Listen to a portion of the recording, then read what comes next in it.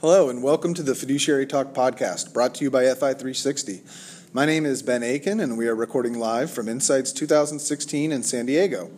Joining me now is Dr. Michael Phillips, who is CEO and Chief Scientist at Macro Risk Analytics. He is also a professor and director at California State University Northridge Center for Financial Planning and Investment, David Nazarian College of Business and Economics. Dr. Phillips' session at the conference was Portfolio Optimization Strategy, Matching Models with Time Horizons. Mike, thanks for joining us. Thank you, Ben. It's a delight to be here. All right. So why don't we start off with just tell us a little bit about the topic you presented on. Well, that'd be great. As a professor, I teach courses in investments and financial planning. As a scientist who provides research tools to the financial planning and wealth management industry, I've become aware that the reality is sometimes different than what we teach in the classroom. And part of my research agenda for the last number of years has been to try to resolve the differences between what we say in the classroom and what are the real issues and the real practices that I observe by financial planners, wealth managers, advisors, fiduciaries. One of the real issues is how do you actually take a bundle of assets and put them together to make a portfolio? Our textbook solution is to use standard mean variance optimization or Sharpe ratio optimization or some other variation on modern portfolio theory.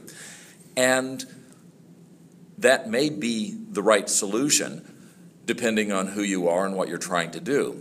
But we've also discovered over the years that other kinds of optimization sometimes seems to perform far better.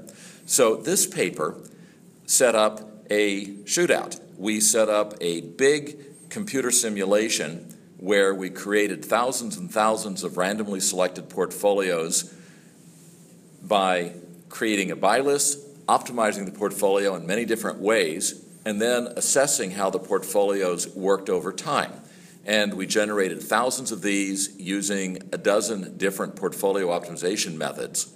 And we found some surprising results. But we found that depending on your time horizon, how long you were going to be holding the portfolio until you next wanted to do your rebalancing or tweaking of the portfolio, it had a real impact on what the right way was to approach. We also discovered that depending on how you create your buy list, what kind of information you use to create the buy list, had an impact on what the right method should be for the optimization. We found that if you're using one set of information for your filtering, you don't want to use that same kind of information for the optimization process and actually the portfolio weighting.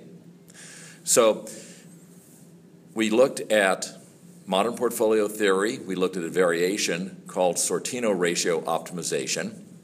We looked at an equally weighted portfolio. We used a method that Macro Risk provides to create a black swan portfolio where you create the portfolio with a minimum exposure to various economic shocks. And then we did a few other novel portfolios that show up in the literature and in some products, but are not so widely known. We found that in the very short term, the Sharpe ratio, modern portfolio theory, and Sortino ratio optimization worked really well. But when you got a holding period for your portfolio past just a few weeks, they started to fall down. We found that intermediate term, the equally weighted portfolios or the minimum economic risk portfolios tended to work better. We found that out to about 3 years out, the minimum economic exposure portfolios were the best.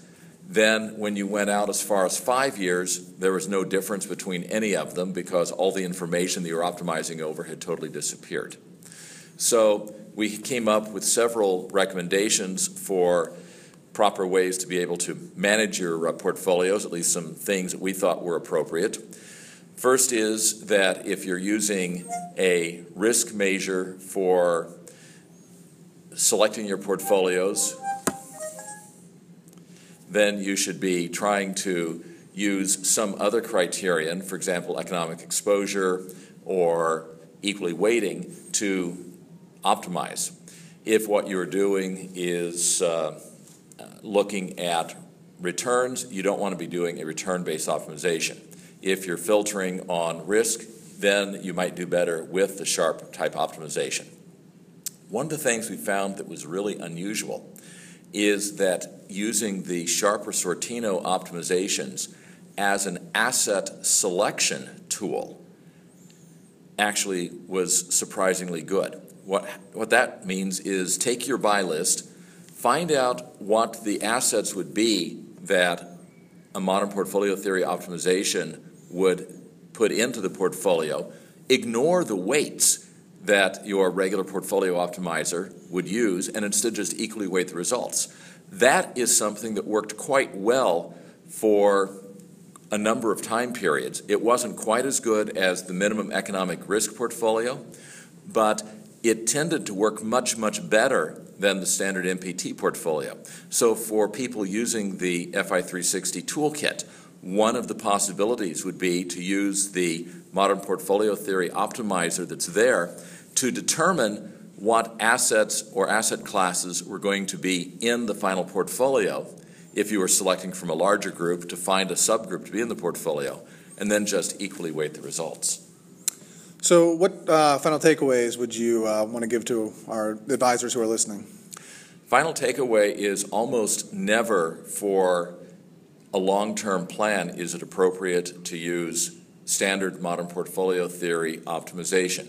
That seems to be based on measurements and assumptions that are too volatile.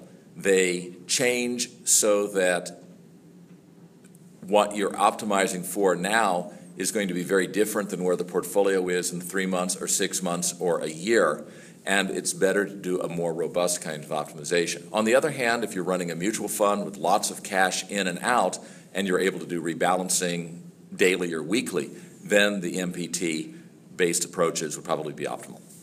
And finally, if anyone who's listening wants to get more information or wants to get in touch with you, where can we find you? You can find us through www.macrorisk.com. Well, thank you, Mike, for joining us, and thank you once again for speaking at our conference. You're welcome. See you next year.